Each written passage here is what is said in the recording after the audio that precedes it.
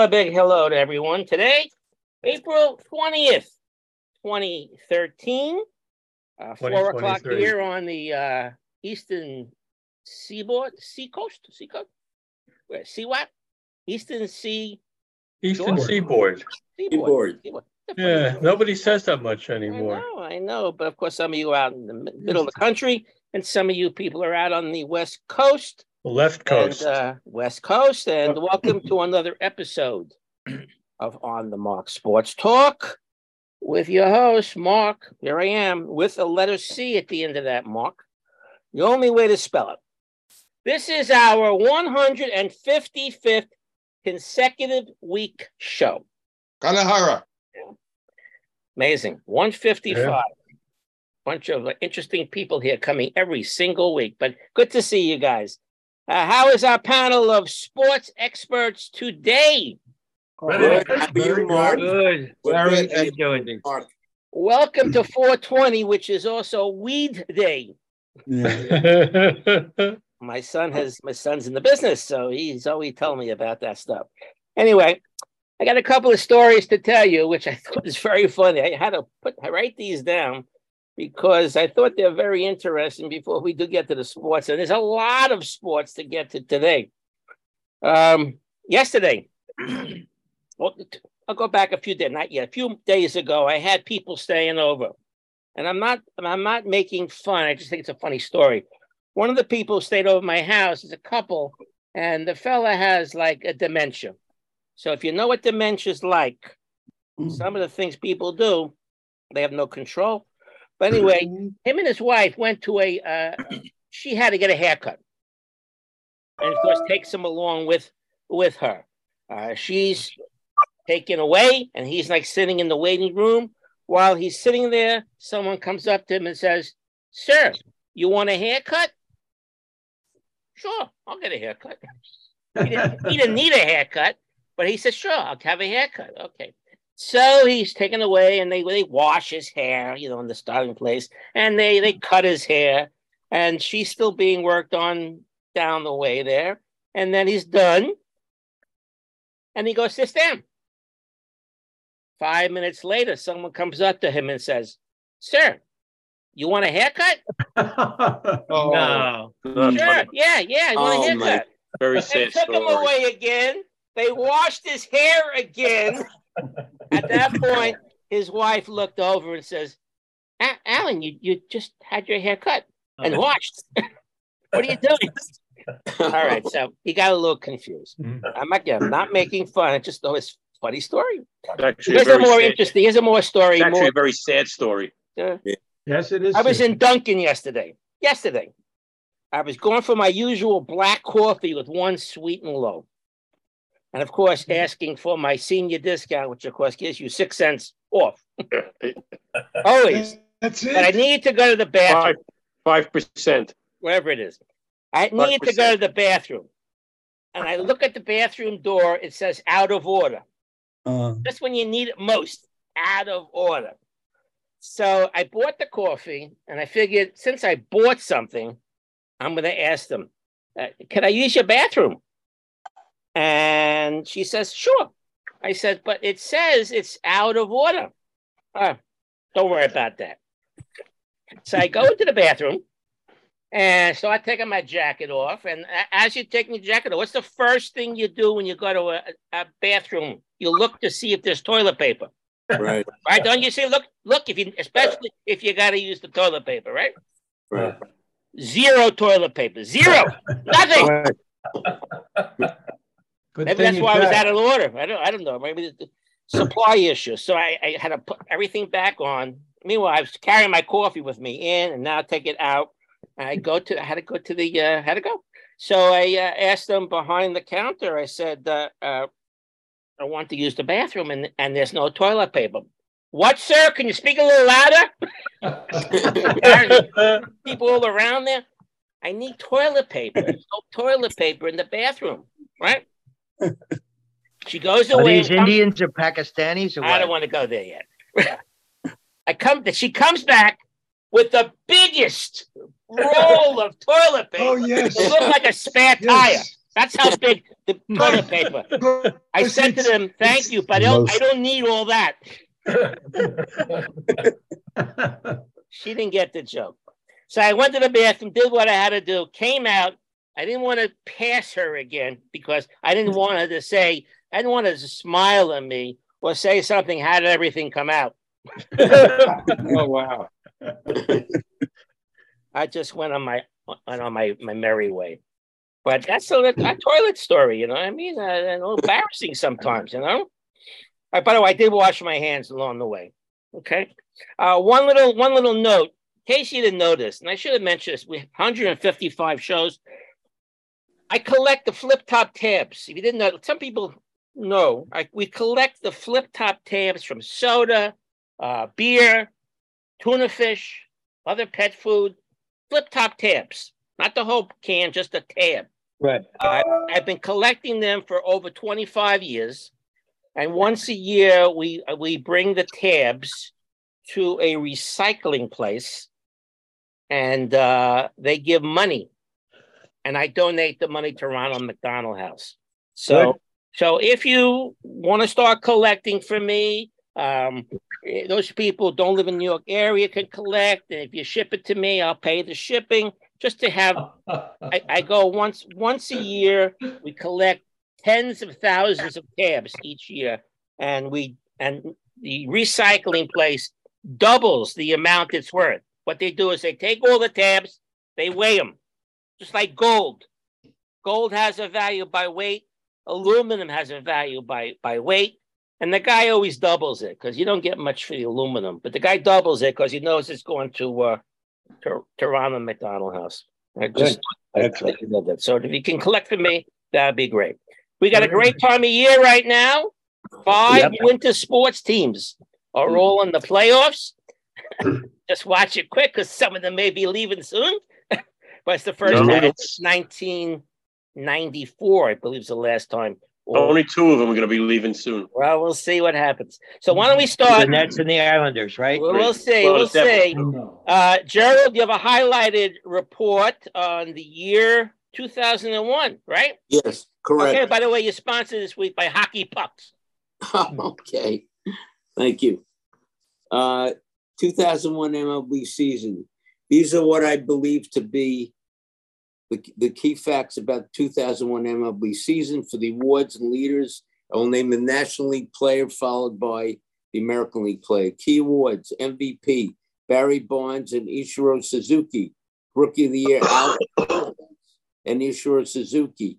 Cy Young, Randy Johnson, Roger Clemens. Key leaders, batting average, Larry Walker, Mr. Colorado, and Ichiro Suzuki. Home runs, Barry Bonds and Alex Rodriguez.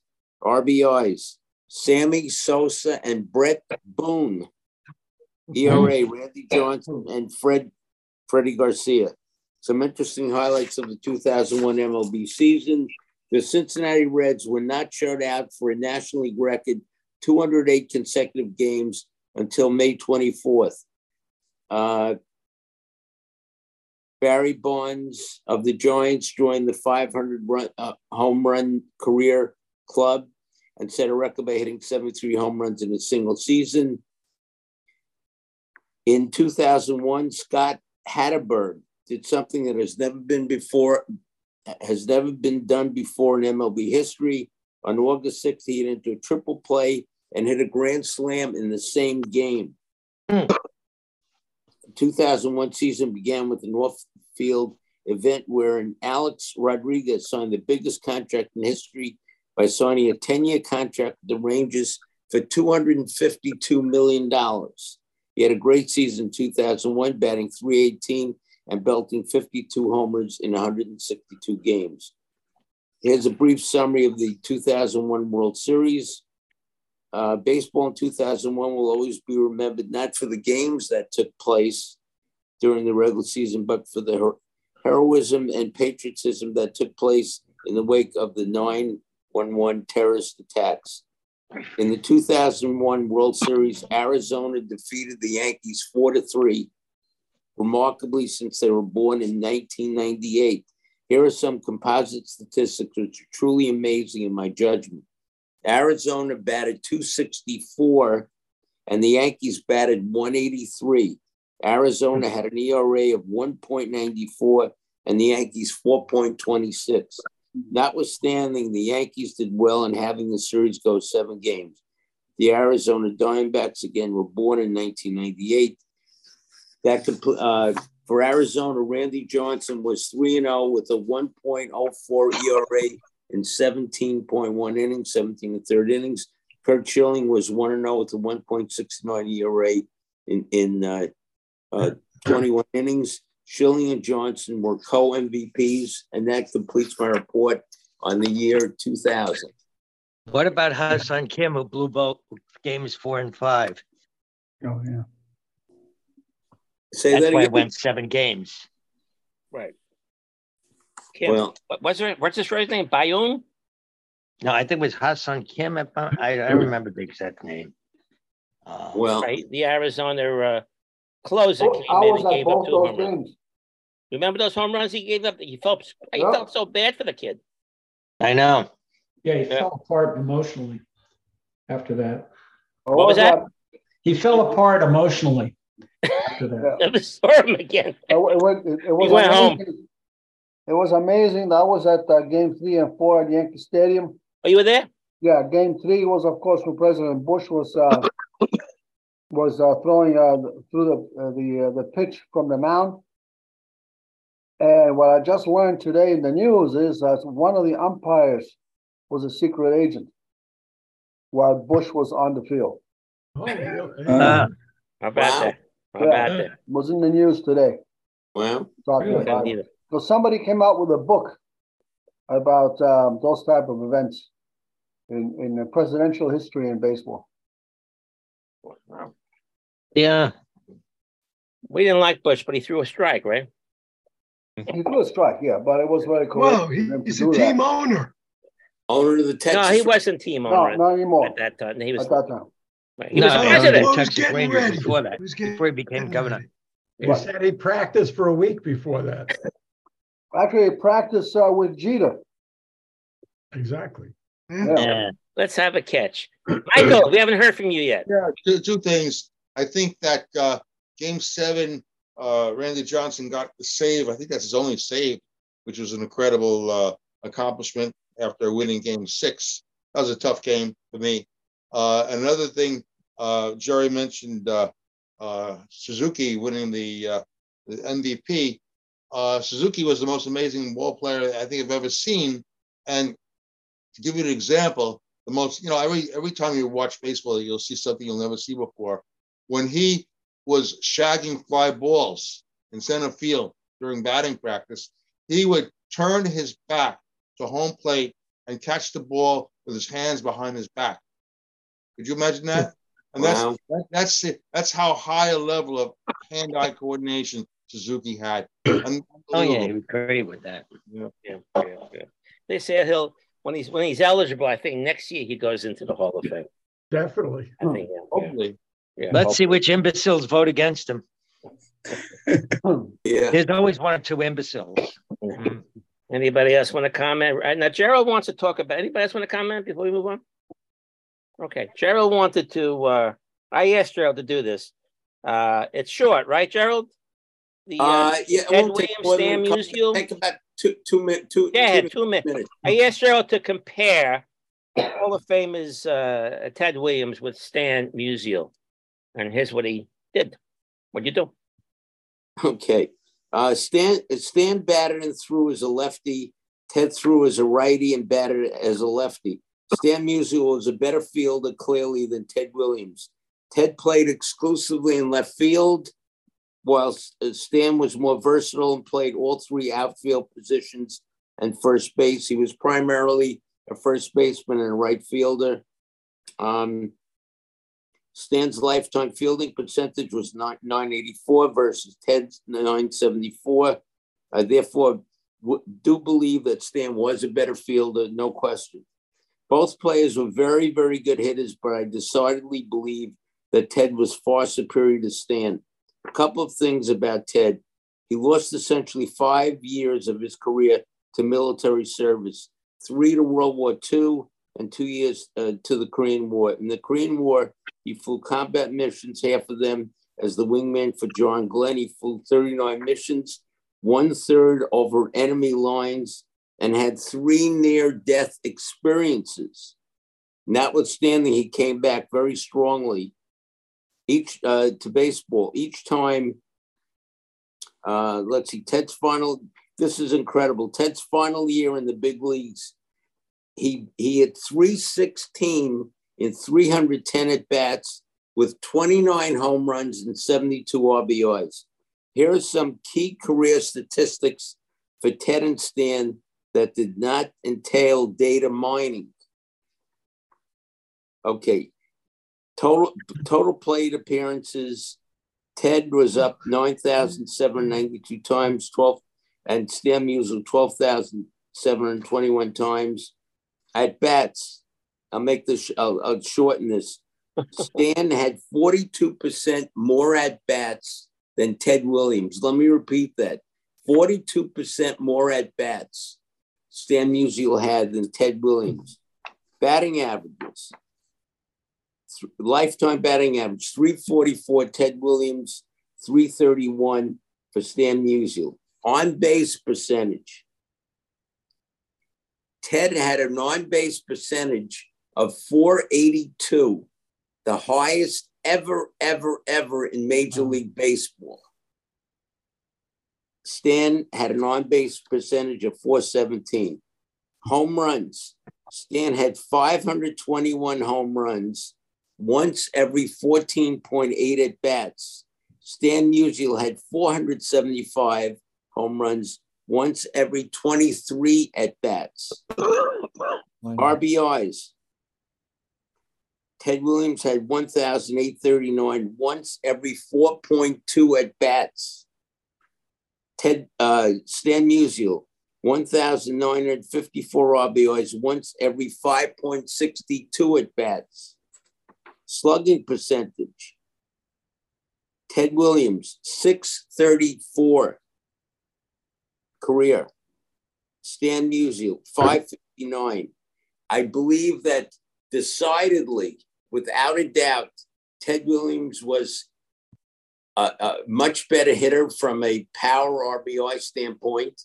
And overall, factoring in the fielding differences, Ted was the superior player based on the statistics that I just cited.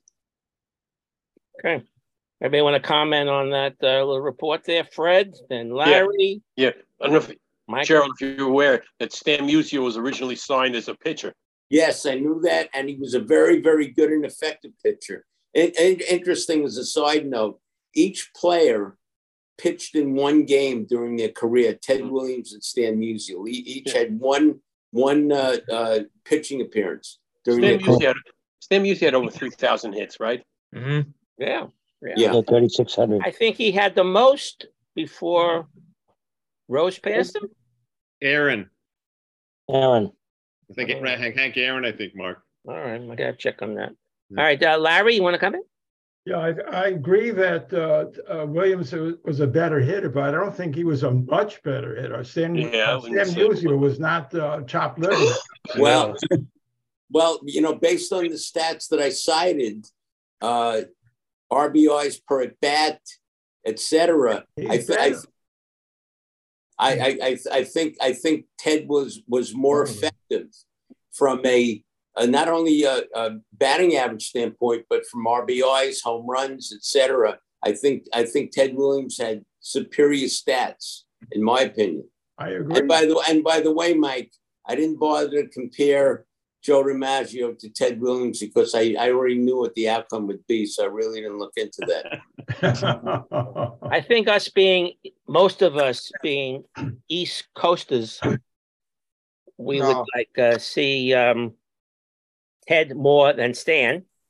Maybe we'd favor Ted more. I would take any of those three. If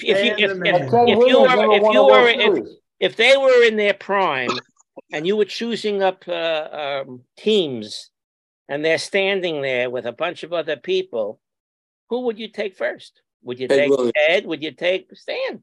Well, look at it this way: DiMaggio, you have to admit, was one of the greatest center fielders. Well, we're not talking about DiMaggio. I don't care. He's not there. He's not part of this game now. So forget about him. We're just talking about Ted and Stan at this moment. But you put Musio on the field and have Ted Williams as a DH. You could do that, sure. Yeah. You don't go wrong with either one of them. But they were. Exactly. You have to know the year, because all of a sudden Ted Williams wasn't there. You would really want Musial, who was there every year, rather than 5 years out of his lifetime. Roger, you want to say something? Who won more world championships? Well, That's the question. Yeah. Who won more championships? Well, of course. Mike, don't go there, Mike. Roger wants to talk. Go ahead. Now, this is a question for Joe Horn. Joe, what did Brooklyn fans say about Stan Musial, Joe? Stan the man. The man, that's There's that man again, right? But you have to ask too. Either one of them could play on my team. Who was surrounded by the better lineup?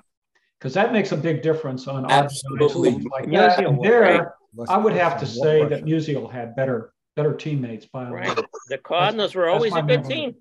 Yeah. Red Sox were too. They didn't have the pitching to beat the Yankees, though. Right. It was during the war that the Cardinals won three pennants, a couple World Championships. Yeah, in the 40s. Williams was out, flying his plane in the war, and Musial was playing during World War II. Musial didn't go in the army. He did for 1 year. Only 1 year. 1 year. Yeah, well, it's different. He said he was Stan Musial. They let him go after 11 months. Only kidding. I don't know. I wasn't around. All right. I don't want to labor this, but nice job. Something to think about. Good discussion for you guys online. Gerald has a comment.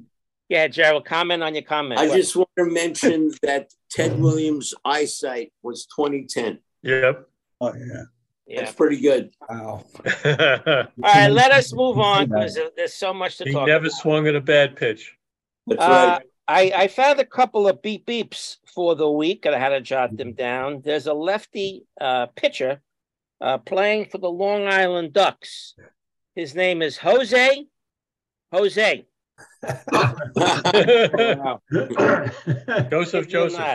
And Miami Dolphins just recently signed a receiver. His name is Chosen Anderson. Chosen. I've never seen that. Chosen people. That's Chosen Anderson. All right. This day in sports. Today is April 18th.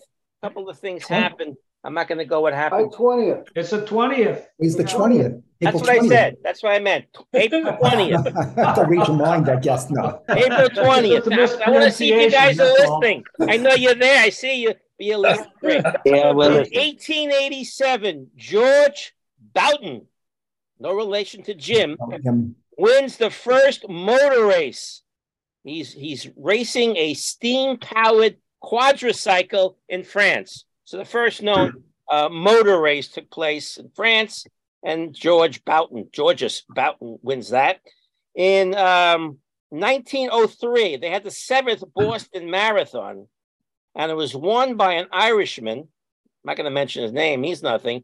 But the time of the marathon, he did it in 2 hours and 41 minutes. So fast forward 120 years later, 209, 208, around there. So they cut a lot off in 120 years. In 1912, on this day, April 20th, Fenway Park officially opens as the Red Sox beat the Highlanders. Yankees, the Yankees weren't named the Yankees until 1913. Also, that same year, the Tiger Stadium opened in Detroit, and the Tigers beat the Cleveland Indians. Not the Tiger Stadium they're in now, but the old Tiger Stadium. In 20, Mark, weren't the Indians the Spiders at that point? I think they was the Cleveland Indians at that point. Oh, okay. They might have been Spiders a little bit earlier. Okay. We killed the spiders, became the Indians. Well, the Indians killed the spiders. Anyway, Right, in 1916, Chicago Cubs play their very first game in Wrigley Field, but back then it was called Weeman's Park. Is that how you pronounce it? Weeman Park. And they beat the Reds. Every time a team opens their stadium, they win. In 1920, the Phil's manager, is it Cravath or Gravy? Cravath? Anyone know how to pronounce it? No one. Anyway, Gravy Cravath he's a manager. He puts himself in as a pinch hitter and hits a 3-run homer to beat the Giants. Pretty cool. Wow. Here's a Ted Williams story. In 1939, Ted records his very first hit, and it was off Red Roughing as the Red Sox beat the Yankees. 1939. 1943.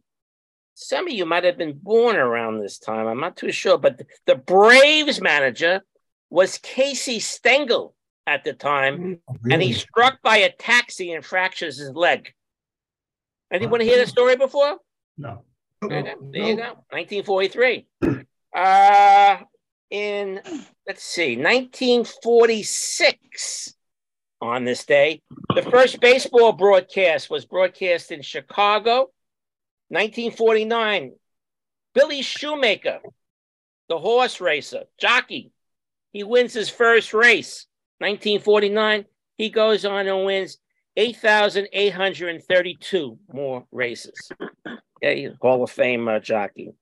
In 1950, Baltimore's Memorial Stadium. Remember that stadium? That's the one I think Mickey got hurt. Hampton Yards. Remember that game Mickey got hurt? They were in the International League at the time, but Memorial Stadium opened. I guess it became an American League team maybe a few years later. In 57, Bill Skowron, Moose becomes the third player to hit a ball out of Fenway Park. I don't know what Fenway Park looked like in 1957. If it was the same configuration with the short wall there, he became the third person to hit it, I guess, out. What was Mel Allen's home run call when Moose Skowron hit a home run? Going. No. Valentine Blast. No, he would say, and the moose cut loose. What's cool, dude? In 1967, Tom Seaver wins his very first game. How about that? In 1982, the Atlanta Braves become the first team to open the season with 12 straight wins. Oh, yeah.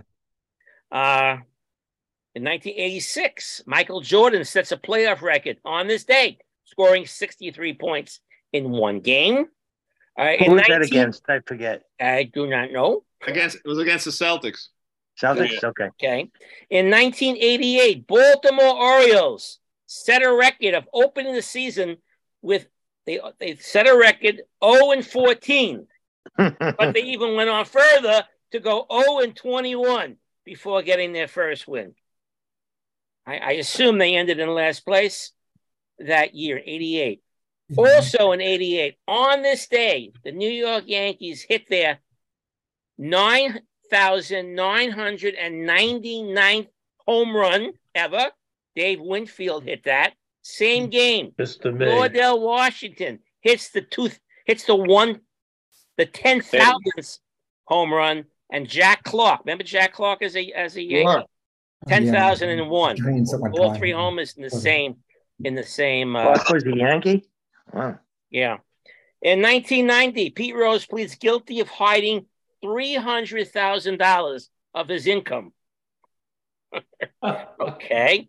In 1996, the Jets had the #1 draft pick. Do you remember who they picked? Receiver? Jones?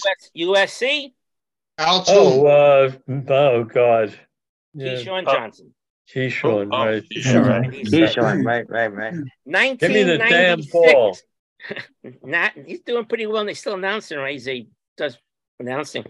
1996, the Bulls end their 72-win season. In 1997, the first major league game in Hawaii. I forgot about this one. The Cards beat the Padres in the first game of the doubleheader. First game, 97.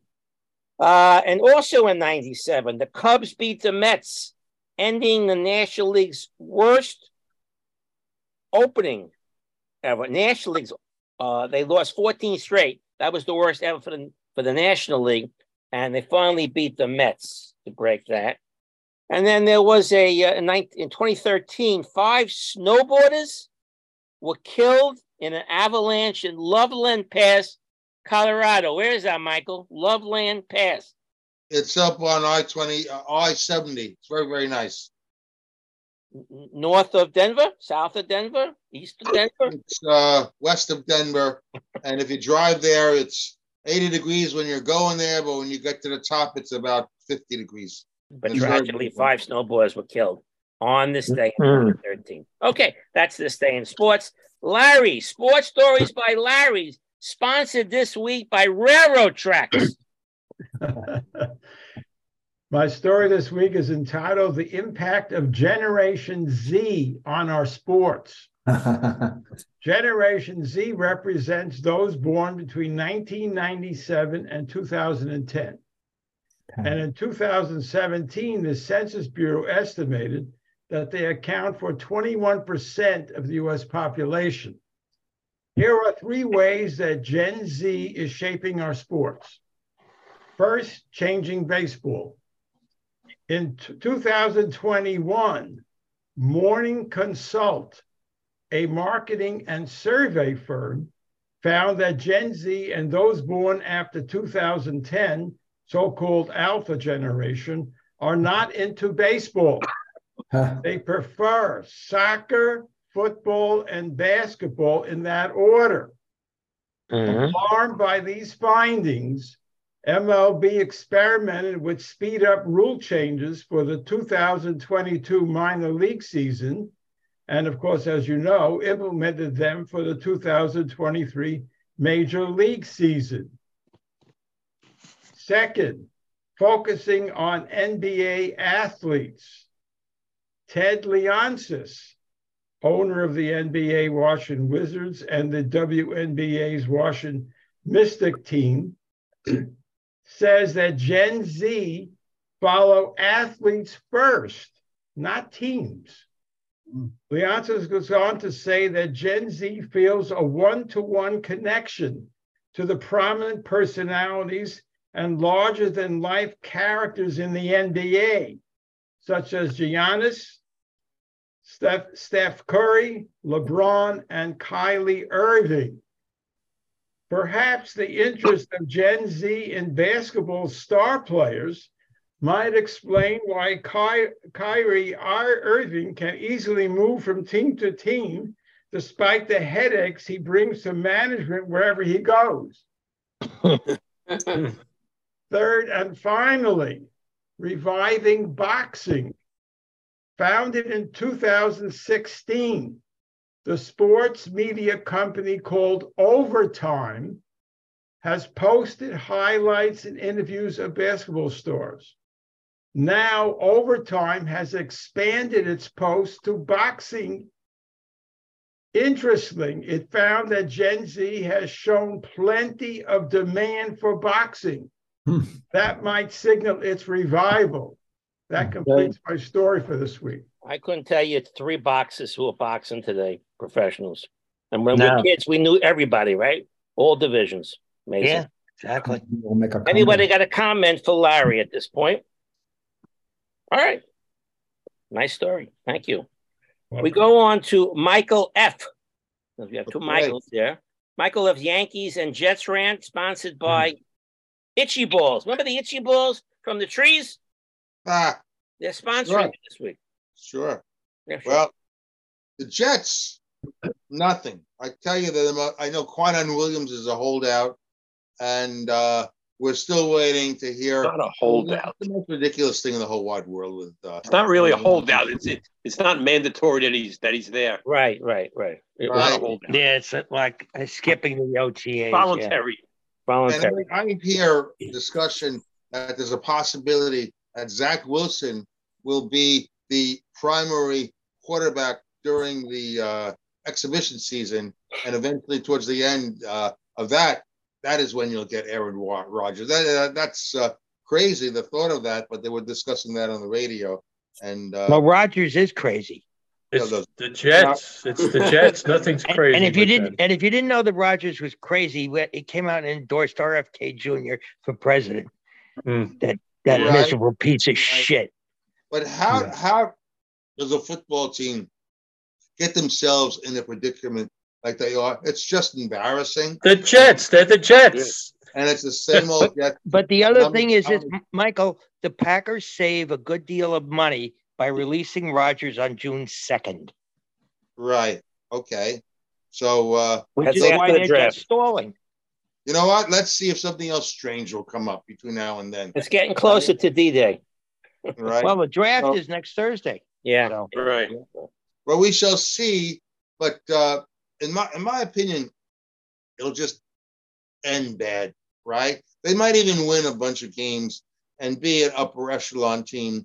But along the way, things are going to go down the hill, and I'm not that optimistic about the end game with Aaron Rodgers. And that's where I know you got Joe Burrow and you got Patrick Mahomes in the AFC. Well, yeah, and I would just love to just super coach Zach Wilson and see what, it's a funny thing. The other day, I still have on my DVR a game between Buffalo and the Jets early last season, where that's before Zach Wilson's season went down the tubes. Yep. And you're the field manager, and you get yourselves a couple of other players, and Zach Wilson can morph into a Trent Dilfer. I mean, that type of ball player. And who the heck knows with coaching, he has the tools. He's played that way in the past. So I would like to see that over Aaron Rodgers. I'm not a fan of Aaron Rodgers. That's how I feel. Now, as far as the Yankees are concerned, and by the way, if you can, please don't tell me the score. I DVR the game. Only if you're really in the mood, something really unbelievable happened. But something unbelievable happened. Oh, I won't believe what happened. Okay, good. It's Stanton came back, right? No. No, okay. He's on the IL. That would be unbelievable. Stanton had a miraculous recovery. By the way, that's also part of my report. Stanton is out for 6 weeks, and he's beginning to annoy me also. The main story actually is Judge versus Ohtani, and that game, that series is on all over the country, and they have some fancy networks that's also covering it.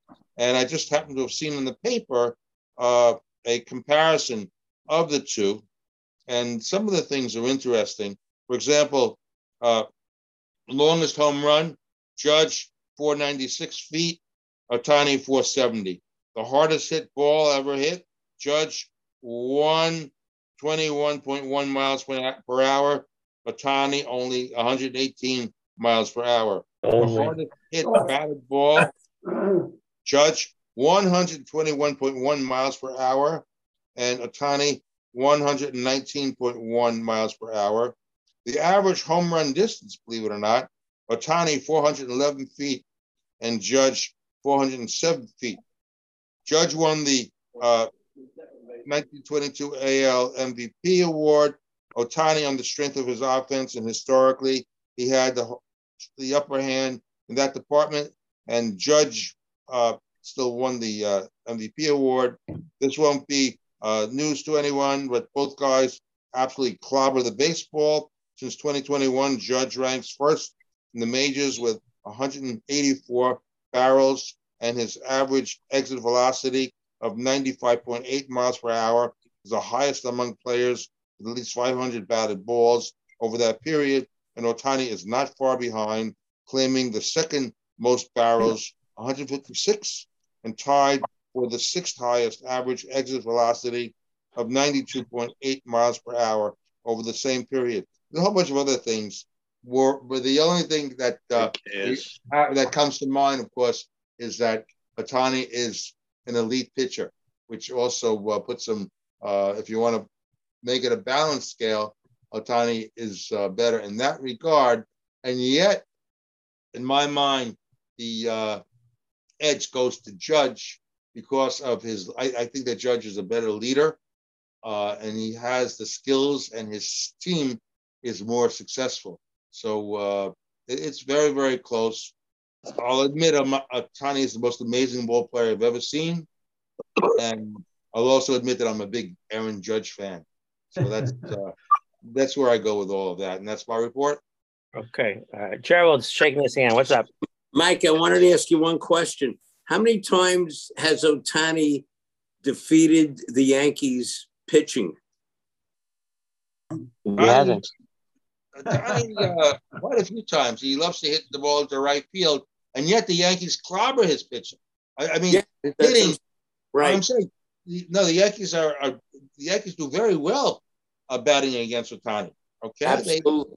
They have a very high ERA against the Yankees pitching wise. Remember that game? Was it last year or the year before? They knocked him out in the first inning. Yes, right. I remember.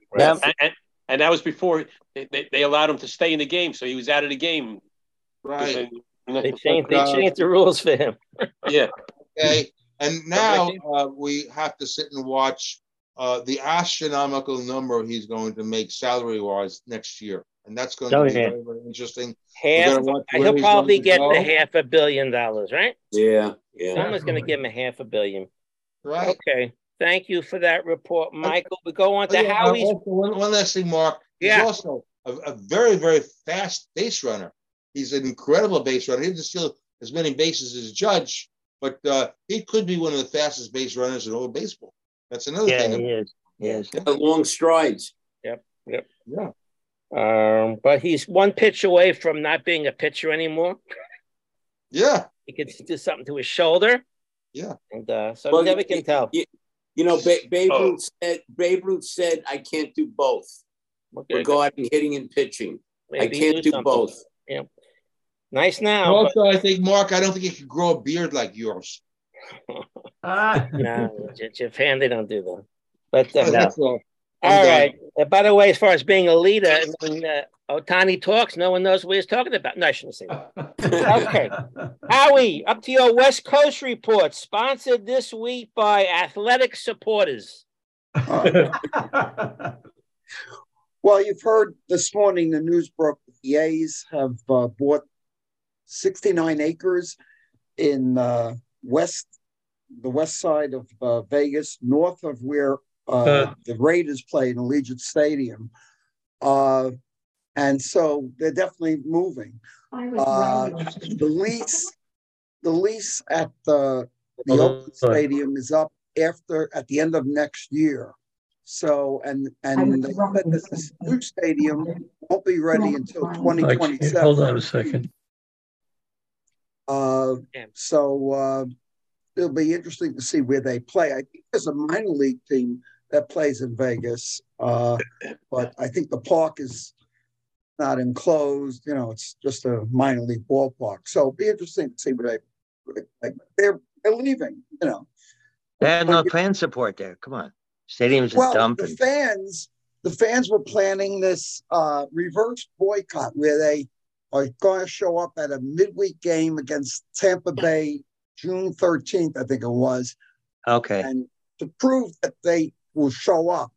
But the way the attendance is, last year they averaged less than 10,000 a game in Oakland. Ridiculous. Right. So they're going to be leaving. The other thing that I have is about Brock Purdy, the Niners quarterback who underwent surgery on his elbow. Earlier this week, he said he might not. It could be that he won't make it for the year. He'll be out for the year. I don't know why he said it, but I guess that's a possibility. But the Niners management, they're optimistic that he'll be able to play this year. And I read about all these rumors about other teams are interested in getting Trey Lance and these possible trades, but the way that Niners management is saying, basically they're going to go into the camp with Purdy as the starter. If he doesn't start, then it'll be between Lance and Sam Darnold.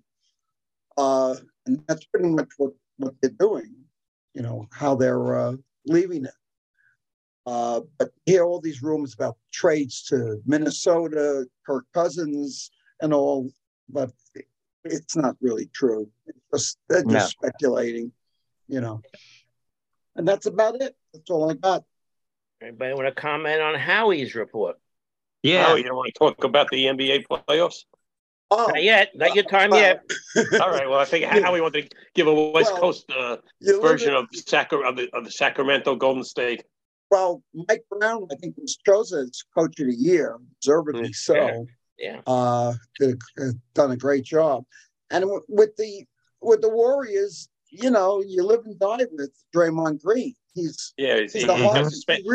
He got suspended for tonight's game. He really is the heart and soul of that team. He's their point person for their offense.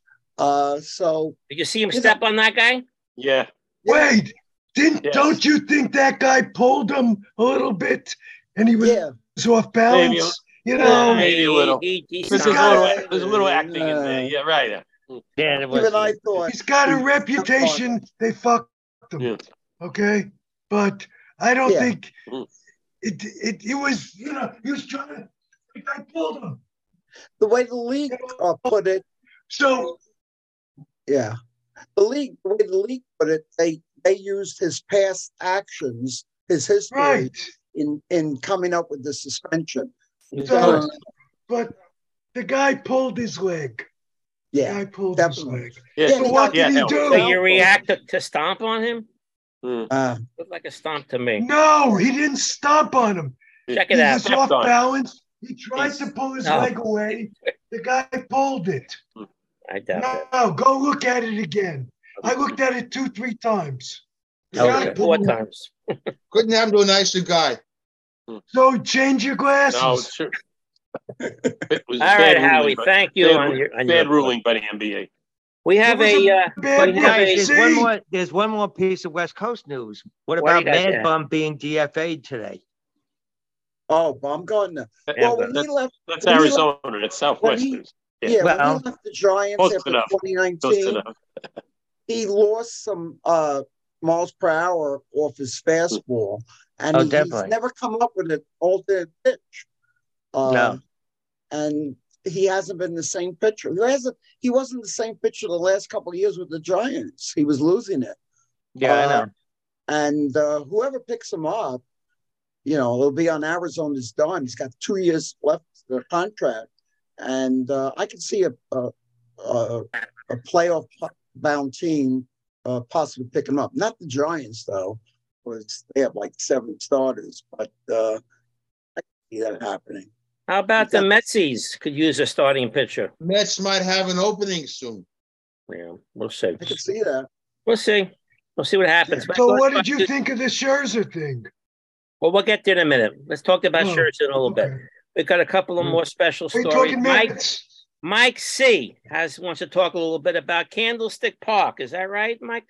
That is right. Go ahead, Mike. Okay. Yeah. Let me a quick comment on the 49ers, and then I'll talk about the Candlestick.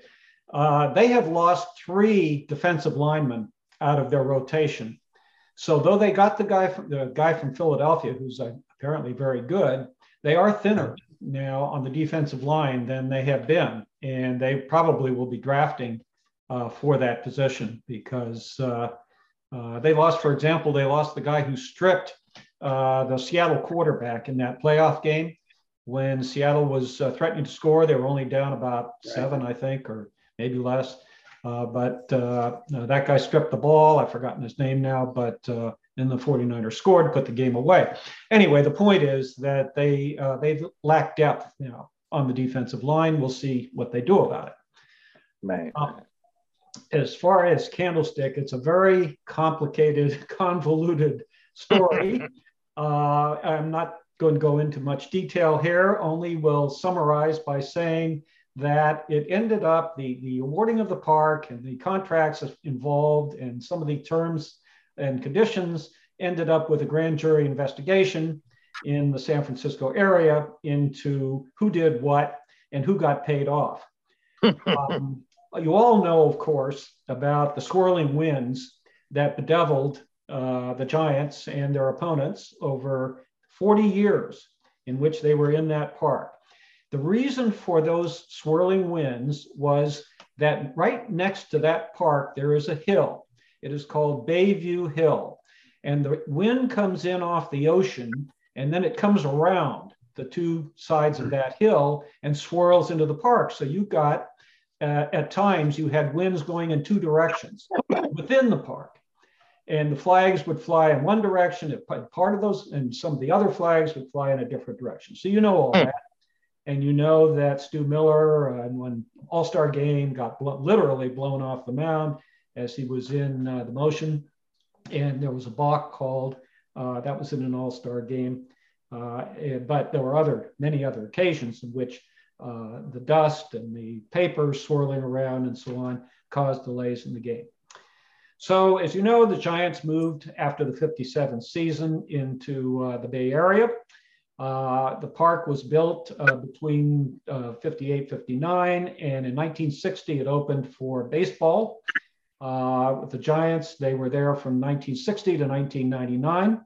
The 49ers came along in 1971, and they played in Candlestick Park till 2014. The story behind it revolves around two people, really. A contractor by the name of Charles Harney, Harney, and the mayor of San Francisco, a fellow named George Christopher, mayor at the time. So Harney had bought acreage from the city around where Candlestick Park ended up, and later sold most of that acreage back to, was willing to take a price, to buy the land back at cost, He was willing to donate it to the stadium at cost, but not all the land. Other land he sold, the prices here were $2,100 when he bought it, $2,100 when he sold it. Nearby properties were going for about $6,000, so he took a little loss on that, but he sold other land in the area that was needed for the parking lots for $67,000 an acre. This was part of the grand jury investigation as to why he was paying $67,000 an acre. So the park was not just windy, but was cold, very cold in the afternoons and at night. One of the things that Harney did, which was sort of a reflection on others as well, was when the city fathers came out to see the site, or when even the baseball officials came out to see the site, he invariably tried to get them there in the mornings. In the mornings, once the fog burns off there, they are quite beautiful, sunny, no winds. The winds come up in the afternoon. They blow about 1 to 4, 1 to 5. And then the winds subside, but it gets very cold. You get fog type conditions. It's cold and humid, and temperatures fall into the low 50s. It was very uncomfortable. The temperatures in the new park, that are relatively new, that's downtown, are pretty comparable, but there are no winds. And so it's actually much more comfortable to watch a game there. So that was the basic story. Harney was pulled the wool over the eyes of many, not all. Grand jury investigation looked into it, ultimately let it go. Christopher appointed a stadium commission that had Harney itself on it, and others that were his allies. Christopher, I think, had a hand in the till as well, but nothing ever came of that. Why did the 49ers not object to Candlestick and played there since 71 to 2014, about 40 something years? The reason is that in the fall, the weather pattern changes in that area of California, and the afternoons are gorgeous. The wind subsides, the days are sunny, pleasant, and so San Francisco home games were, generally speaking, pleasant for the fans there. Maybe a little cool, temperatures in the 60s, but nothing like during the baseball season. Of course, the 49ers never played games at night there, whereas the Giants, when they did play at night, it was a miserable experience, and they were the second most team playing day games of all, only second to the Chicago Cubs, which in those days did not yet have lights, or at least in many of those years did not have lights. And the final highlight to mention to you about this kind of interesting experience is that Candlestick Park was the venue of the final concert ever given by the Beatles. Wow. Public concert. There you go. Thank you. Gerald. Mike, putting aside economics and technology, if Candlestick Park were a dome stadium, there wouldn't have been any problems, I suppose, weather-wise. Yeah, it would have been much better if they could have heated it. They had a heating system. They had put in radiant heating into between the seats, but it didn't work. Basketball right. So they looked into redoing it, but it would have involved taking out all that concrete and upgrading the heating elements. So that that wouldn't work. Yeah. Michael. Yeah, Mike. How did Candlestick Park get its name? There was a contest. And so the fans put out, I think there were about 8 or 9 contenders, and Candlestick was picked as the best of the lot.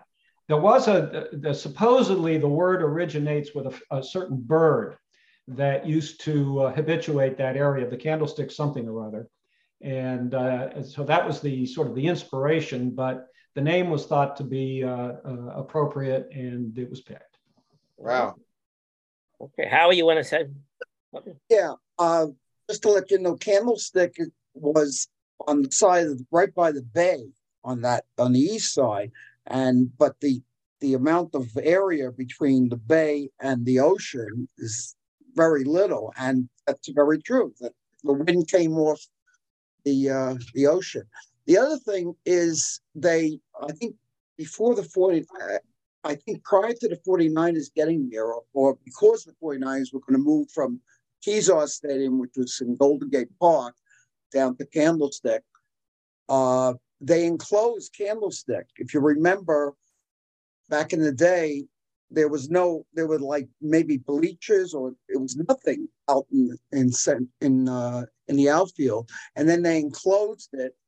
But if it worked for the 49ers, the games were good. But for the Giants, even when it was closed, I mean, I was there. The first time I went to Candlestick was in '84 when I first moved there. It was a night game, and after 5 innings, I had to leave because it was freezing. It was June, July. It was freezing. You know? Sure. No, that's right. Howard's right. And for the 49ers, ultimately, it sat around 70,000.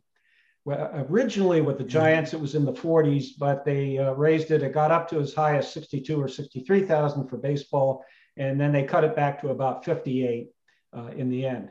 Another thing was they found out nobody was hitting any home runs in the early year or two of the park, so they had to move the fences in, and did. So I wonder how many more Willie could have had, huh? Willie, He said 100 more, but I'm not sure. More. There you go. It might be true. They also had these huge areas where the bullpens were. They were out there along the left field and right field line. There was tremendous amount of territory and foul ground, so a lot of guys went out that wouldn't have in other parts. Yeah. You guys could look at the 1962 World Series. I'm sure YouTube has that. You can see Candlestick Park in action. Yeah. Yeah. All right. Thank you, Mike. There's nice report there about Candlestick Park. Fred, we're up to you. NBA playoff report. Well, I want to talk about NBA, and I want to start off with the NHL. All right, go ahead. Very unusual, and I don't know if it's an unusual occurrence, but I don't know if you're aware of the 8 first-round games. The higher seed, the better team, has lost home ice advantage in 7 of them already. Wow. The Carolina Hurricanes are the only team that has held home ice advantage for the first 2 games, including the shocking game last night between the Florida Panthers and the Boston Bruins, where the Panthers, not just clobbered them, they exploded for 4 goals in the third period. The game was tied 2-2, and the Panthers scored 4 goals to take a 6-2 lead before the Bruins added a goal at the very tail end of the game. Of course, here in New York, I'm very happy, pleased I'm sure Ron is, as well as most of the people. The Rangers were a beautiful 5-1 win where they outplayed the Devils in all facets of the game. But out west, all 4 visiting teams have won the first game. A couple of them, 2 of them lost the game 2, but they still have home ice advantage, and the other 2 are playing tonight, including the defending Stanley Cup champs, who lost 3-1 to the Seattle Kraken in the first game. And also was shocking to me a little bit how easily Tampa Bay demolished Toronto at home. 7-3, right? 7-3, yeah, 7-3. And so the Rangers playing the Devils tonight. Well, hopefully we'll see what happens, and the Rangers can maintain. Well, they will have home ice advantage, but take a commanding lead in the series if they should win tonight. And the Islanders last night, I didn't really see the Islander game, but I heard they lost in overtime, and Shesterkin let in a couple of bad goals, from what I understand. I don't know. Well, they were unlucky. I did watch some of that game. You know, I root for any team that has the word Canes across its chest. Yeah, right. And so that includes the Miami college team and also the Carolina hockey team. But what happened at the very end, it was 3-3 in overtime, and there was a high stick by one of the... I read about that. I didn't see it. I read about it. Yeah, I saw it. And so one of the Islanders goes down with, he got hit in the face with a stick, and he goes down onto the ice, and they come up ice 5-on-4 and get off a quick shot and score. They had a wide open guy, and he took a quick shot and he scored. I mean, it was a good. According to what I read in the paper too, that the Mayfield, the guy who got hit, also not only got hit, but he also was arguing with the referee a little bit. Well, and may have been out of position. Well, he should have. He should have argued. I mean, it should have been a high stake penalty. But now the play's going. Now what play is still going? Right. Now the play's going, right? Right. And the ball in the whistle. And in the NBA, why it's less pronounced than hockey, but 4 out of the 4 lower seeds have the home court advantage. You know, and the other thing in basketball, a lot of injuries. You know, Giannis got hurt, right? Didn't play last night. Morant didn't play.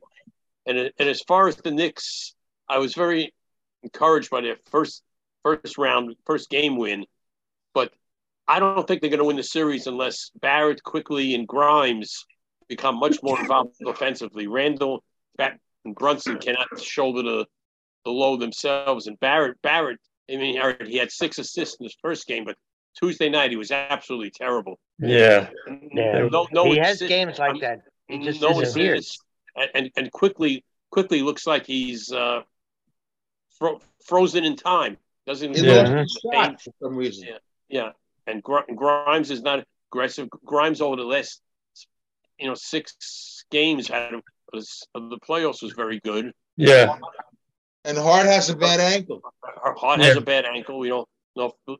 I mean, Knicks have the home court advantage, but Cleveland is a very good team, and Karis LeVert was great the other night. So was Garland. Yep. They just Mitchell, of course. thoroughly demolished them. They beat the hell out of him. They did. Killed them. There was Killed them. no contest. Still a 7-game series. You never can tell what's going to happen in 3, 4, 5. I mean, it looks pretty that the Nets are somewhat, really overmatched against the Sixers. Oh, that series is over. I mean, I don't know if the Nets will get one game. Possible. The Celtics are dominating the Hawks, so that should be out west. Denver should be easily defeat Minnesota. Clippers and Suns are tied 1-1. And Clippers also playing without Paul George, so another outstanding player who's been Fred, out. could I just Ron and Roger sitting out tonight? Believe it or not. Who? Kawhi Leonard. Okay, I read that. Really? Tonight. Injury or don't tell me load management. What else could it be? He looked fine the other night. Yeah, that's what I'm saying. The tie 1-1. There shouldn't be any load management at this time of year. which it's the playoffs, for God's sake. Couldn't be happier to see the Clippers go down. They deserve it if that's the case. Yeah, and the Lakers and Memphis is a good series. I don't know. It says a knee sprain. Knee sprain. A knee sprain, whatever that means. Play through it. Yeah. Roger, you wanted to comment, Roger? If it's not broken, you play through it. Yeah, Roger. Yeah. Okay. Oh, sorry. No, I was saying I was going to pick up what Ron said about Kawhi. Yeah, I was also surprised that he's not going to be available for the game 3. You know, it's funny. You know, Fred, you mentioned a knee sprain. What about the hockey player? He got hit with a skate the other night, 75 stitches, and he came back after the break. Is that amazing? That's amazing. Ron, I still hark back to 1967 Toronto Maple Leafs. Bobby Bourne leading the Maple Leafs to the Stanley Cup championship on a fractured ankle. Yeah. Yeah. I have a question for you guys. Yeah, do you think there really is a home ice advantage in hockey? Hockey, less than I think in other sports. I don't see the refs favoring the home team like I do in the NBA, for example. No, I think it depends on the goalie. My opinion personally, the refs look at the score a lot and they ref by the score. If one team is up 2-0, 3-0, penalties start going against them. That's a definite. They'll start calling it. They're not on the up and up either. Okay, but that's not home ice advantage. No. But in hockey, you have more than in basketball of the 8 seed, maybe beating the 1 seed and the 7 seed or 2. Right. But it happens all the time. Yeah. In the NBA, it used to like baseball. Very rarely happens. Well, yeah, baseball. Look at last year. I mean, the Philadelphia Phillies barely got into the playoffs, and look what they did. Got hot. And the Dodgers, San Diego also knocking off the Dodgers. Mm-hmm. You get hot pitching, you get a hot goalie. All right. Okay, thank you, Fred, on that. We may touch upon it a little later on if we have time. Going back to baseball, I read something the other day. Maybe some of you caught this. They're thinking about 2 more changes in baseball. Which ones? First, they want to do and they're experimenting, of course, in the minor leagues or the Atlantic League where the Ducks play. Designated pinch runner. That's not sure how they would do this. I'd like that for Stanton, Mark. I'm just saying, how would they say, all right, Michael, you are the pinch runner, go in for Gerald, who's on first base, and Gerald can stay in the game and play the field. But if you had a fat slob like Vogelbach, you'd just pinch run for him every time. I don't know how they would use this. It couldn't be all the time.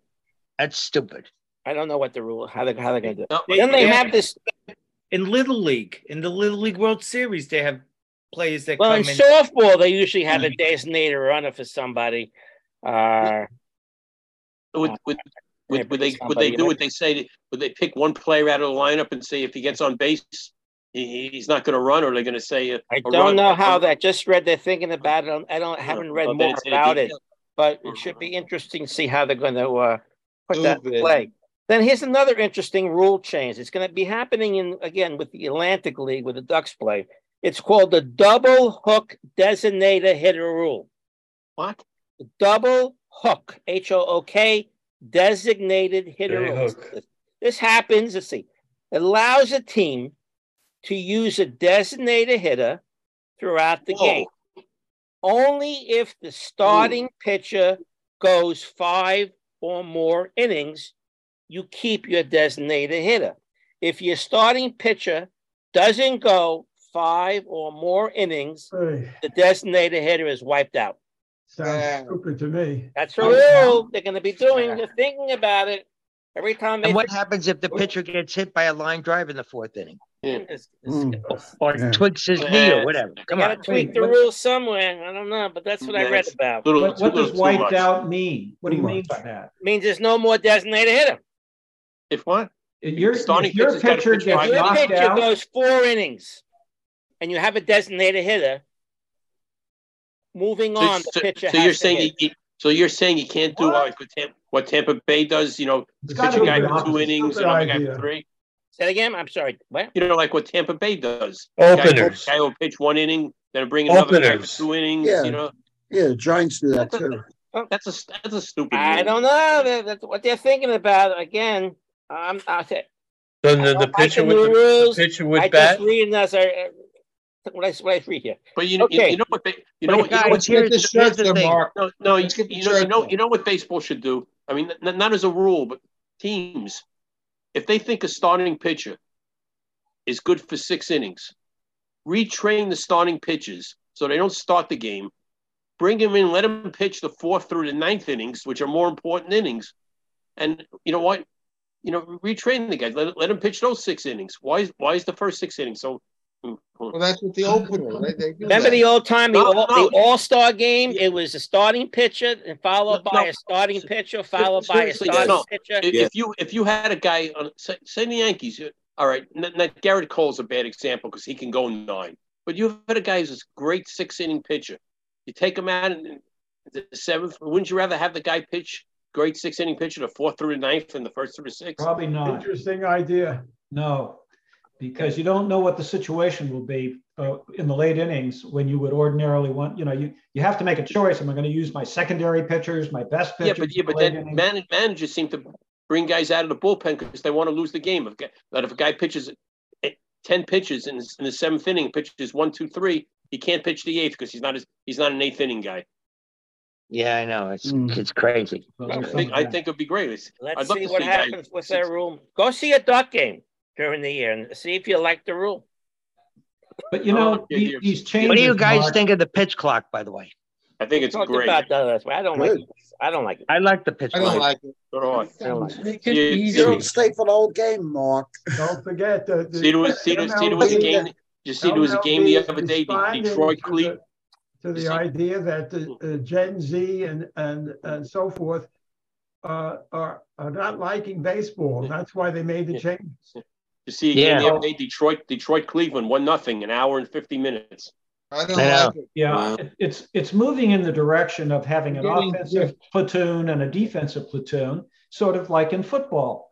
Bad idea. For those of you that have been around for quite a while, you may recall that in college in the 1950s, you only had a certain number of players that you were allowed to substitute. Right. Two platoon.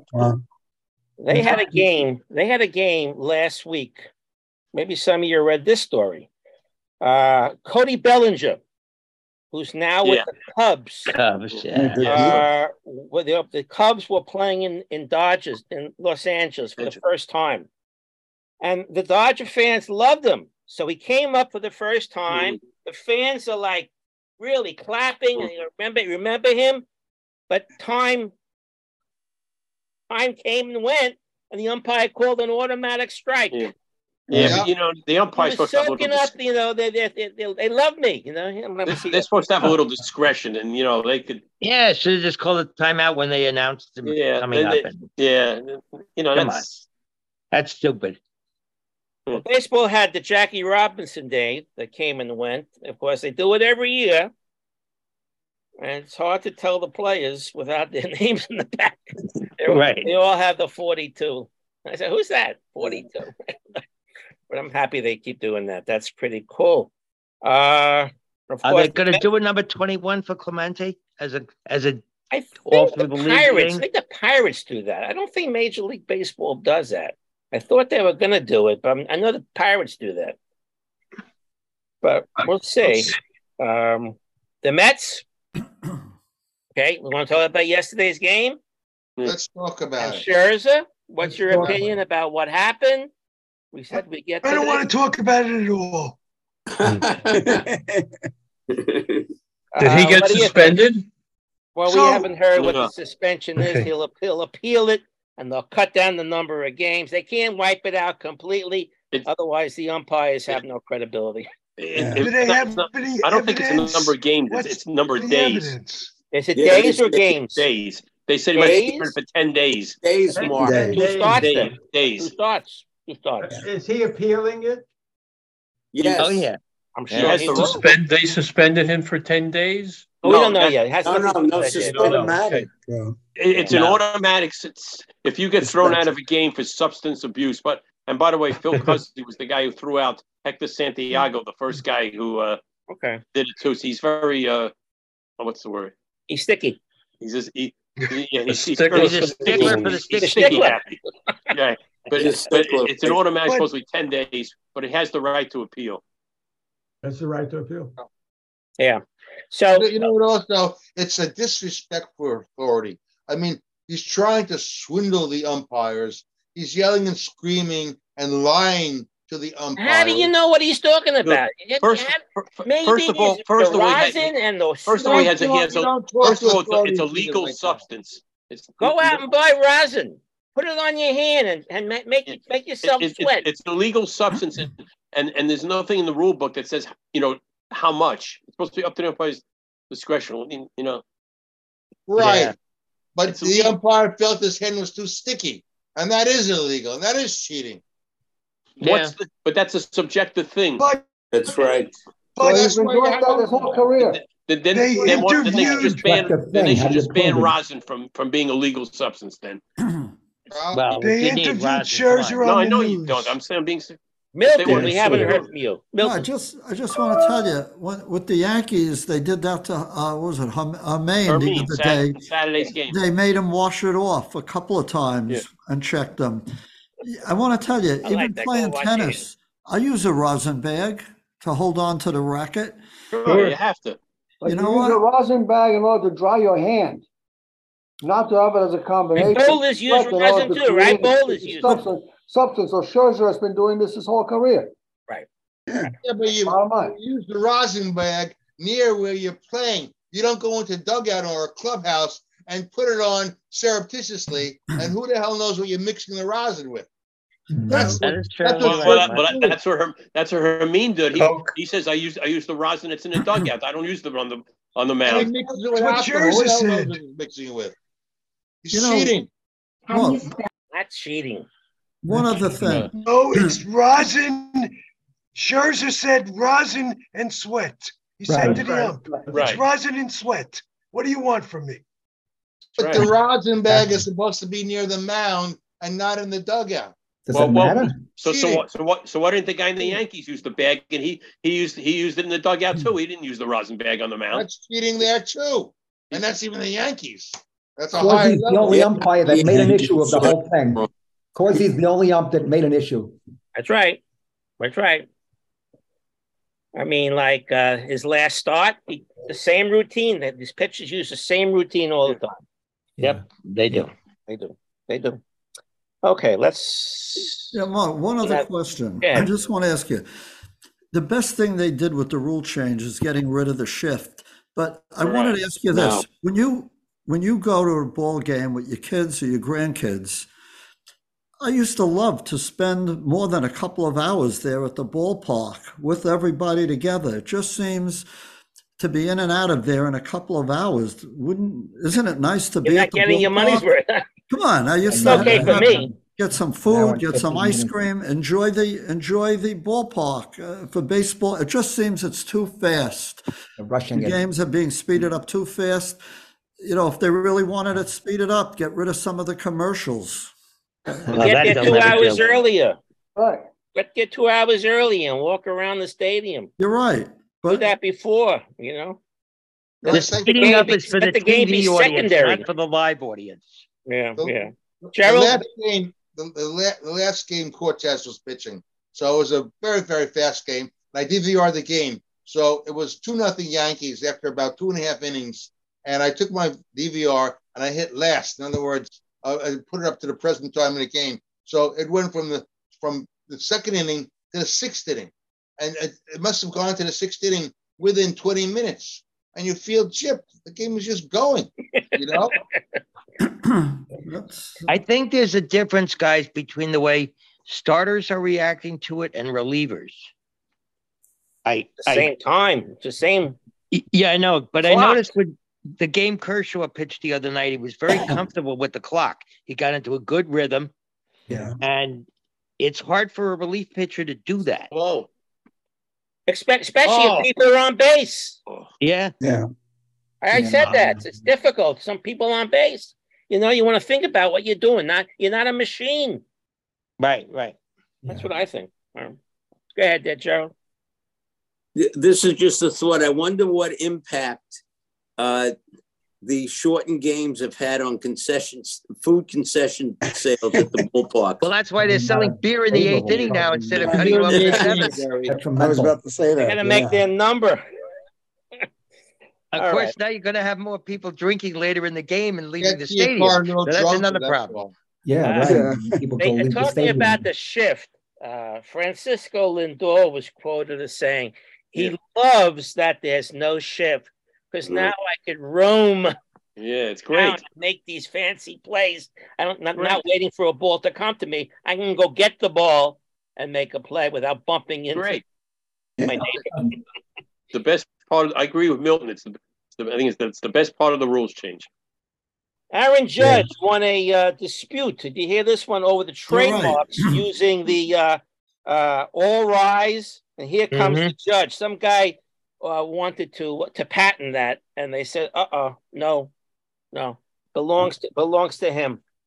Yep, should. Done. And a lot of people say the Yankees look really good with Anthony Volpe leading off. How do you Yankee fans feel about that? Him leading off and using his speed? Looks good. And he's very good. Since he's been leading off, his batting average is over 300. Yep, and he's taking a lot of pitches, walking a lot. Yep. Yeah. And he got Judge behind him, too. which is, He stole 3 bases in one game, and the first time since Ichiro was a Yankee. Yeah. 2012 was the last time someone stole 3 bases in one game. Did you hear Correa? Correa made a very good compliment to Volpe. He said he's going to be a great player, not just a good player. Right. What about his fielding? I didn't expect the fielding to be that good. I thought Peraza was going to be the better fielder. He made a great play last night. Yeah. Peraza played third base the other night. How's he doing at third base? Anybody comment on that? Not enough sample. I think Peraza is also an elite fielder. Yeah, today he's playing second base. Peraza? Yeah. Torres is DH today. Oh, okay. They have Torres batting cleanup. And look what's happened to Franchi. I think he's batting under 200. Franchi. Okay. Football draft is next week. Yeah. Next week after our show next week. I believe it starts 7 o'clock. Yeah, 7 o'clock. 7 o'clock the draft. We could talk about the draft next week. We may know some more Aaron Rodgers news. We may not. Or Lamar Jackson news. Yeah. With Odell Beckham there, maybe it's they're talking to each other. Maybe we could agree.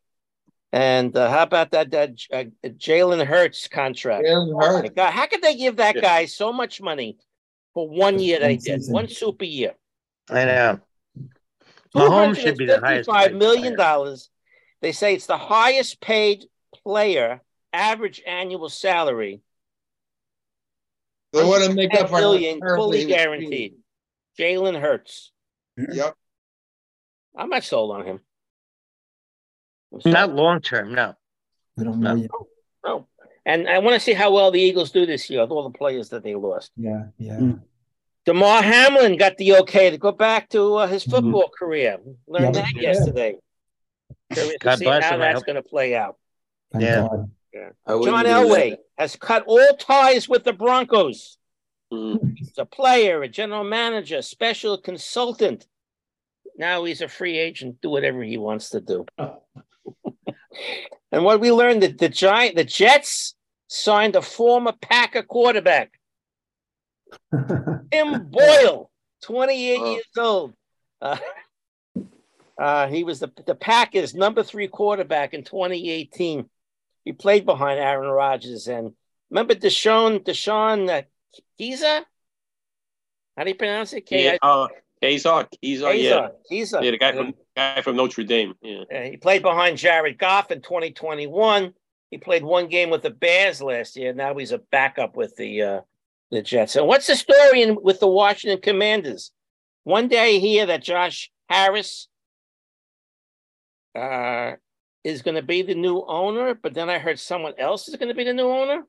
Any news, you guys down in the Virginia area? Larry. Oh, Larry's gone. The thing is held up because of these indemnification issues.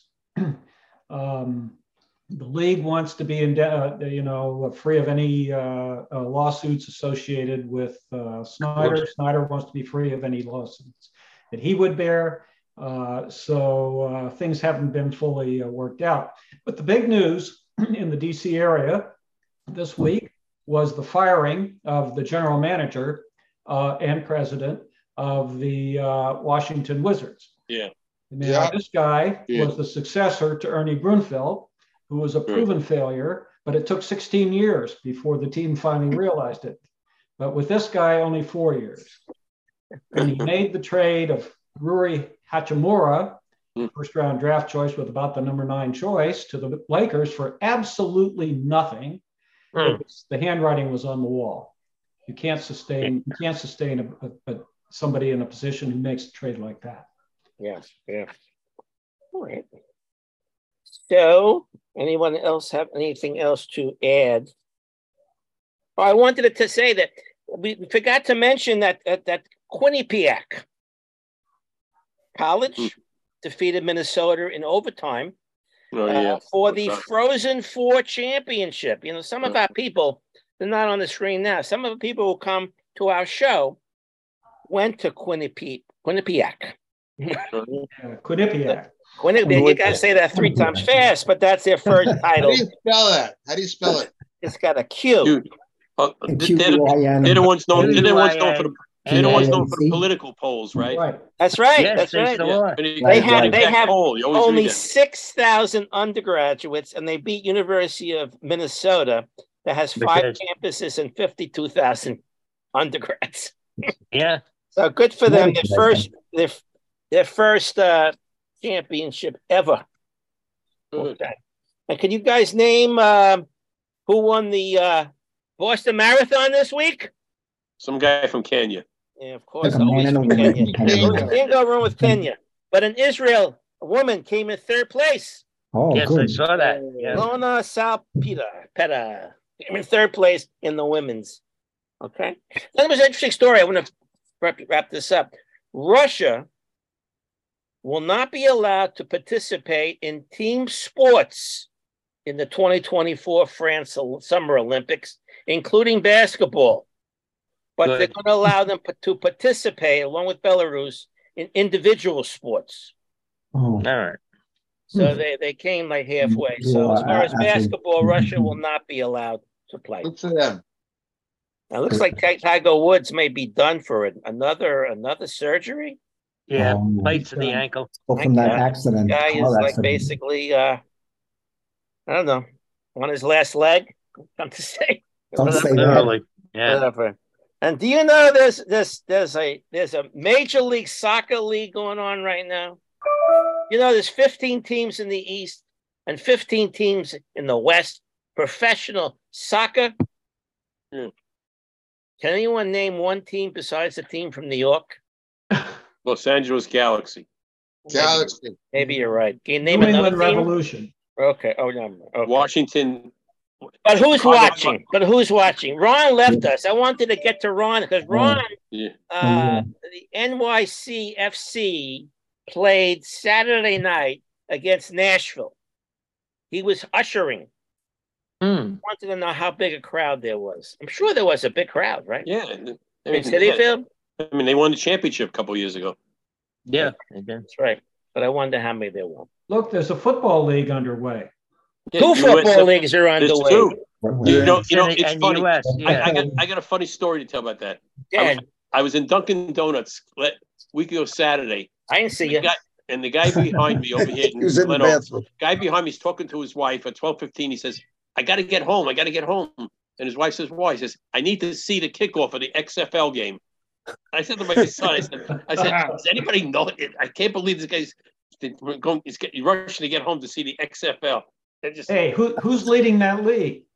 Your team, the DC. Yes, the DC Defenders. You got the Defenders. And when they play against Arlington, Who's their That quarterback? sounds like a little rivalry to me, huh? Who's their quarterback, Mike? Anybody we know? But I watched the game last week. The game went to overtime, and they do 2-point conversions from the 5-yard line, alternating 3 times. Really? Whoever gets the most 2-point conversions wins the game. If it's still tied, they keep on going. Interesting. That's right. Yes. Defenders won that game. All right, yeah. All right, that's the trivia. Let's end the show with trivia questions. I know. And Milton, we have your song is coming up. All right. Let me have a trivia question. I probably know this, but who holds the record for the most strikeouts in any one game, regardless of the number of innings? Cheney, 21. That's right. Washington. Yeah. One other one. Okay. In that game that Juan Marichal beat 1-0 Warren Spahn. Do you have any idea how many pitches Warren Spahn threw in that 300? 300. No, I remember the game. How about that? 222 pitches. That's a lot of pitches. Wow. And Spahn only threw 101. Yeah. There was a book written about that game. That's really a good book. I forget who wrote it and what the title, but I read it many years ago. I'm surprised they had to counter it back in those days. July 3rd, 1963. All right, Fred, yeah. Okay. In 2004, on 2 consecutive days, April 13th and 14th, with the same team, 2 pitches, each one won their 200th game. One of them won on April 13th, April 14th, he pitched for the same team, 2004. Who are they? Got me. Anybody? Schilling and Johnson? That's what I was going to say. What team? Yankees. Oh, Yankees. 2004? 2004. April 13th and 14th. Pedro and Schilling? No, not Pedro. And who's the second guy you said? Schilling. No. I repeat the question. The Yankees, right? 2 pitches for the Yankees on April 13th and 14th in 2004. One started the 13th, one started the 14th. Both for the winning pitches, and it happened to be their 200th win. Messina? Messina is one. Mike Messina is one. Hall of Famer. Hall of Famer. The other guy is not a Hall of Famer. Cone? No. Pettit? Nope. Wells? David Wells. Nope. No. Who was it? Kevin Brown. Yankees then. I would have thought. Like them. Okay, we got one. Okay. Yeah. Michael. Okay. Who is the only player to hit at least 20 home runs every year since 2013, except for 2020? That's COVID year. 20 home runs. What league? American League. So he played since 2013. I'm going to take a wild guess. Salvador Perez. No, he's currently on the Yankees. On the Yankees? Yankees, wait. So it's not Cabrera. Rizzo. Rizzo is the answer, right? Right. Okay. How about that? Okay, Gerald has one. Who's the youngest player to win the Heisman Trophy? Youngest. A freshman. Who was the freshman that won the Heisman Trophy? Oh. Not Manziel, right? Reggie Bush? Yeah. Manziel? No. Archie Griffin? No. About what year? And Cassidy? The year was 2013. Oh. 13. Hey. Ooh. Not Archie Griffin. You want initials? What college? Let me give you initials. JW. Williams. What did you say, Mike? Williams. No. JW. Wilson. No. Yeah. Mike. What W's are there? Washington. It's sort of close, but Washington. No, he was never. All right, what college? You know, that's unfortunately I can't tell you the college. I didn't. You don't know it? JW. Oh boy. Anyone? I think. You know, Michael, you're just gonna. Who is? Wait, we didn't get the answer to this one. Jameis Winston. Yeah. Yes. Florida State. Jameis Winston, 19. He was 19. Florida State. Old. Yep, I came up with it. Florida State, Gerald. All right, go ahead now, Michael.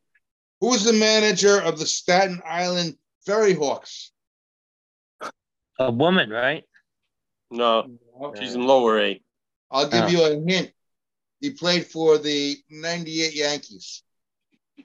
Luis Soto? No. He batted over 300.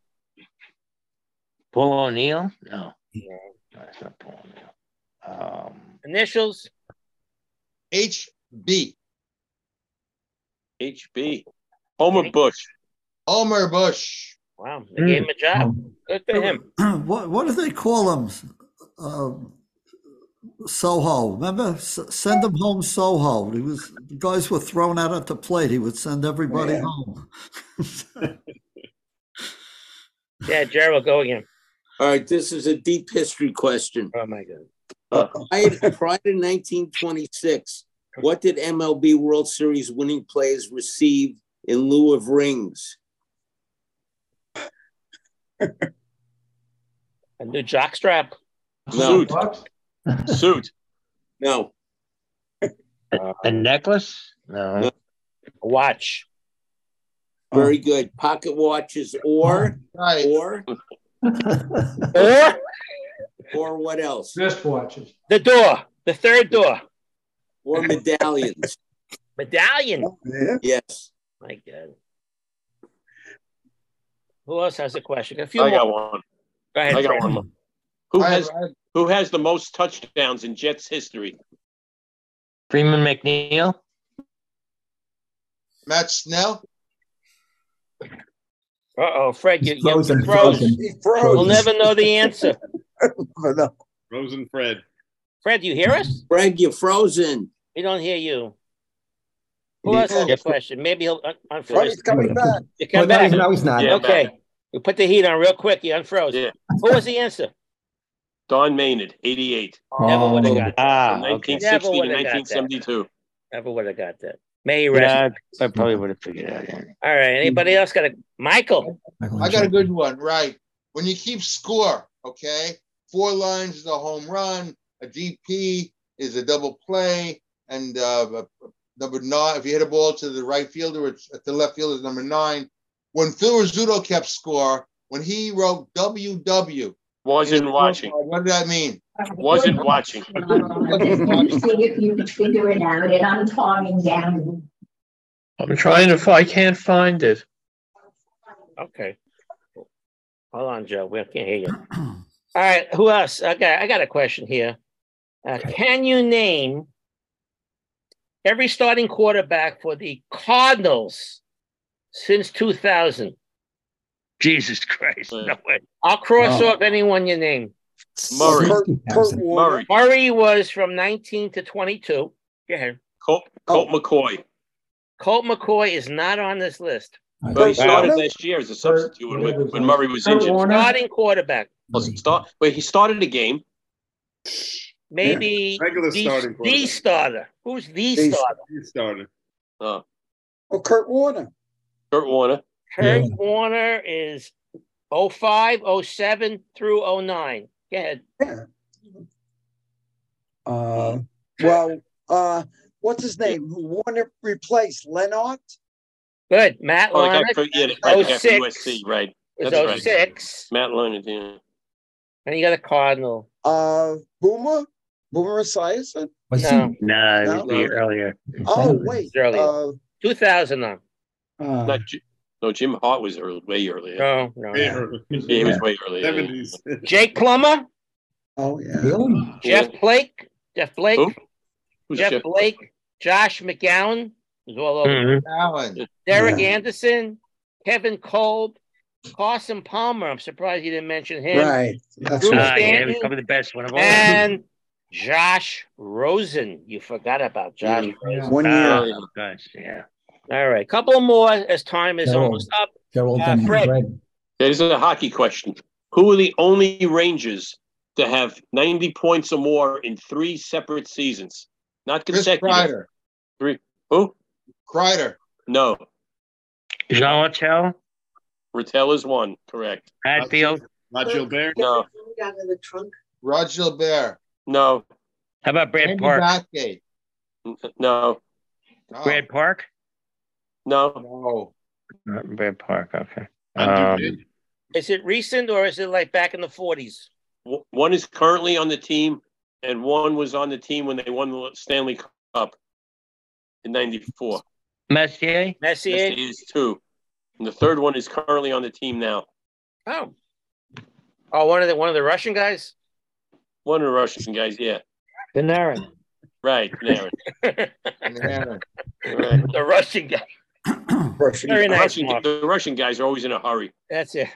All right, a couple more. Gerald, then Michael, then we'll call it a day. This is a quick 2-parter. Hey. How many minutes of actual action on average, is there in an MLB game and in an NFL game? NFL game, 15 minutes. Yeah, right. No. I was going to say that. No. 14. 14. 16. No. 12. We're just guessing. What is it? 11. Okay, 11. 11 minutes. How about baseball? Baseball. Action. 36. No. 23. 4. No. 36. No. What do you consider action? If a guy takes a called third strike, is that action? Sure it is. Right. No, I guess in play. running bases and all. Well, Mark, you were close. You were 2 times high. What's half of 2 times high, Mark? 18. 18. 18, right? 9. 18 minutes. 18 minutes. 18 minutes. Really? Yeah. All right, last question of the day, boys. Michael, you got to close. Then we got to do our song. Don't go before Milton gives us our song. Go ahead, Michael. All right. For the Yankees, the longest on-base streaks. Name the top 4. 45 for Judge is 1. Ruth 45. Would be another. Judge is 1. Okay. Derek Jeter. Jeter is another one. Okay. He's not number 2 all time. Yogi Berra somewhere? No. Who's number 3? Paul O'Neill. No. Number 1 is obvious. Jared. DiMaggio. DiMaggio. Yeah, right. DiMaggio, right. Right. And who am I missing? Jerry's favorite ball player of all time. Wow. Mickey Mantle. Oh. Ruth. Alex Rodriguez. He's my favorite. All right. Milton, you're gonna close it out with this. A California pop group from 1965. 1 woman, 4 men. This was their big hit. Give it 20 seconds, guys.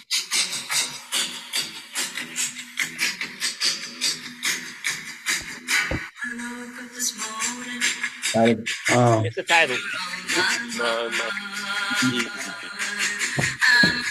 You were on my mind.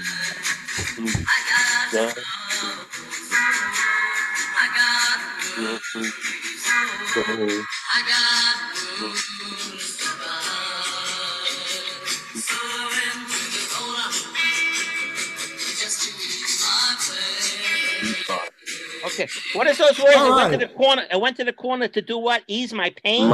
Ease my pain. I pulled that one out from 65. Have it. You know who it is. Yeah. You had that, Fred. Who is it? We 5. It is the We 5. That was their big hit. You were on my mind. You were on my mind. You know what was another great song at the same time by the Fortunes? Remember that song, You've Got Your Troubles? By the Got Your Troubles, I Got Mine. That was right about the same time. So each week I look through my record collection. Here comes that Rainy Day Feeling again. That was later. Speaking of the word 1971. It was a great song with the word mind in it. I got that song by the Easy Beats, Friday on My mind. Friday I love that song. Great song. Yeah, great song. Right. All right, guys. Thank you for joining us for this 155th show. Hello. Stuff we gave you today, and Hope to see you all out there next Thursday. There are a couple. Don't you want the stock report? No. The Yankee game. Anyone have the Yankee score before we go? I don't want to hear it. All right, go check it out right now. They're on TV right now. It's not on Pro. See you guys. Yankees scored 5 in the first. I don't want to hear it. Take care, everybody. Stay safe. Take care, guys. Thanks. So you doing anything special next week?